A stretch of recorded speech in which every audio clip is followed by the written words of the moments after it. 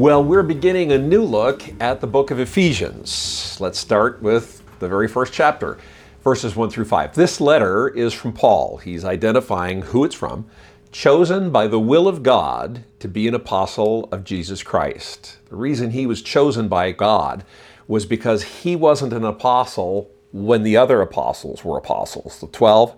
He came along later. God set him up specially. God chose him to be an apostle of Jesus Christ, and he wants to make sure that they understand his credentials.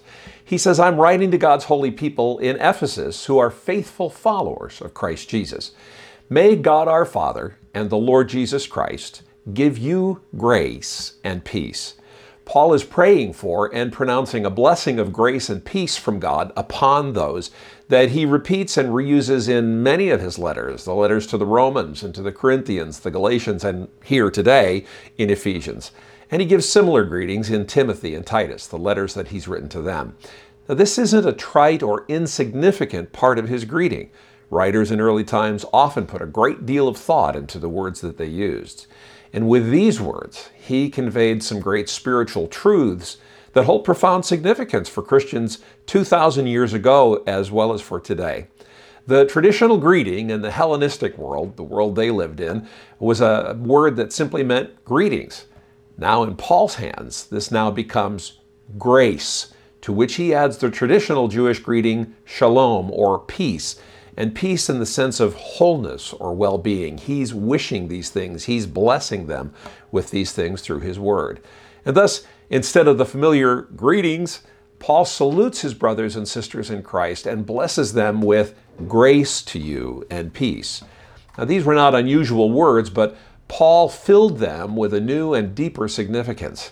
He greeted his fellow believers with grace and peace from God the Father and Jesus Christ. This transcended the common greeting and was used exclusively for Christians. Grace from God, who loves and accepts and forgives human beings, not based on anything we do, but in spite of what we do.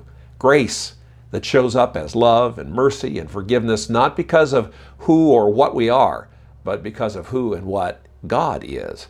So Paul isn't just wishing that kind of grace upon his readers. He's reminding them of what kind of God they serve. And then peace, shalom, not peace as in the absence of war, and not a vague wish or a greeting of, gee, I hope everything's going well for you. In Hebrew, with regard to God, that word shalom, peace, meant being reconciled to God and having God's peace in one's heart. And Paul isn't just expressing his wish for them to find it. He's reminding them that in Christ, they already have it. And then, because of that, Paul goes on to say, therefore, in verse 3, all praise to God, the Father of our Lord Jesus Christ, who has blessed us with every spiritual blessing in the heavenly realms. In the Greek, that really translates every blessing that the Spirit can bestow because we're united with Christ. Heavenly places or realms is a phrase used 5 times elsewhere in Ephesians. And the heavenly realms are as real as the earthly realms, and Paul wants to connect us to that. When you think about the expanse of eternity, it's clear we'll spend most of our lives living in the heavenly realms. In contrast, our earthly existence is spoken of as a vapor that appears for a little while and then is gone. What are those spiritual blessings that are ours in those heavenly places? Our citizenship is in heaven. Our high priest is ever blessing us. Our treasures are there where moths and rust can't ruin them. Our aims and affections are there, where Christ sits in the place of honor at God's right hand. Our hope is there, Colossians tells us, because we have a confident hope of what God has reserved for us. It's where our inheritance awaits us. 1 Peter 1:4 calls it a priceless inheritance kept in heaven for you and me. Verse 4 goes on to say, even before he made the world, God loved us and chose us in Christ, by virtue of our union in Christ, to be holy and without fault in his eyes. Think of that. That's no small thing either. Verse 5, God decided in advance to adopt us into his family. Think about that. God decided in advance to adopt us into his own family by bringing us to or unto himself, his character, his nature, through Christ Jesus. This is what he wanted to do, and it gave him great pleasure.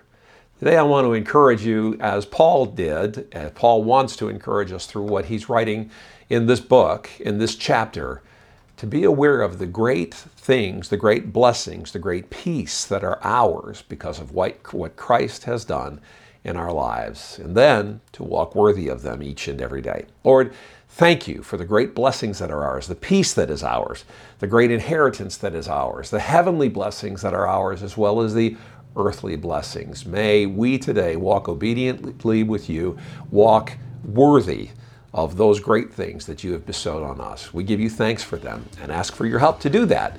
In Jesus' name, amen. Keep looking to Jesus and keep the faith.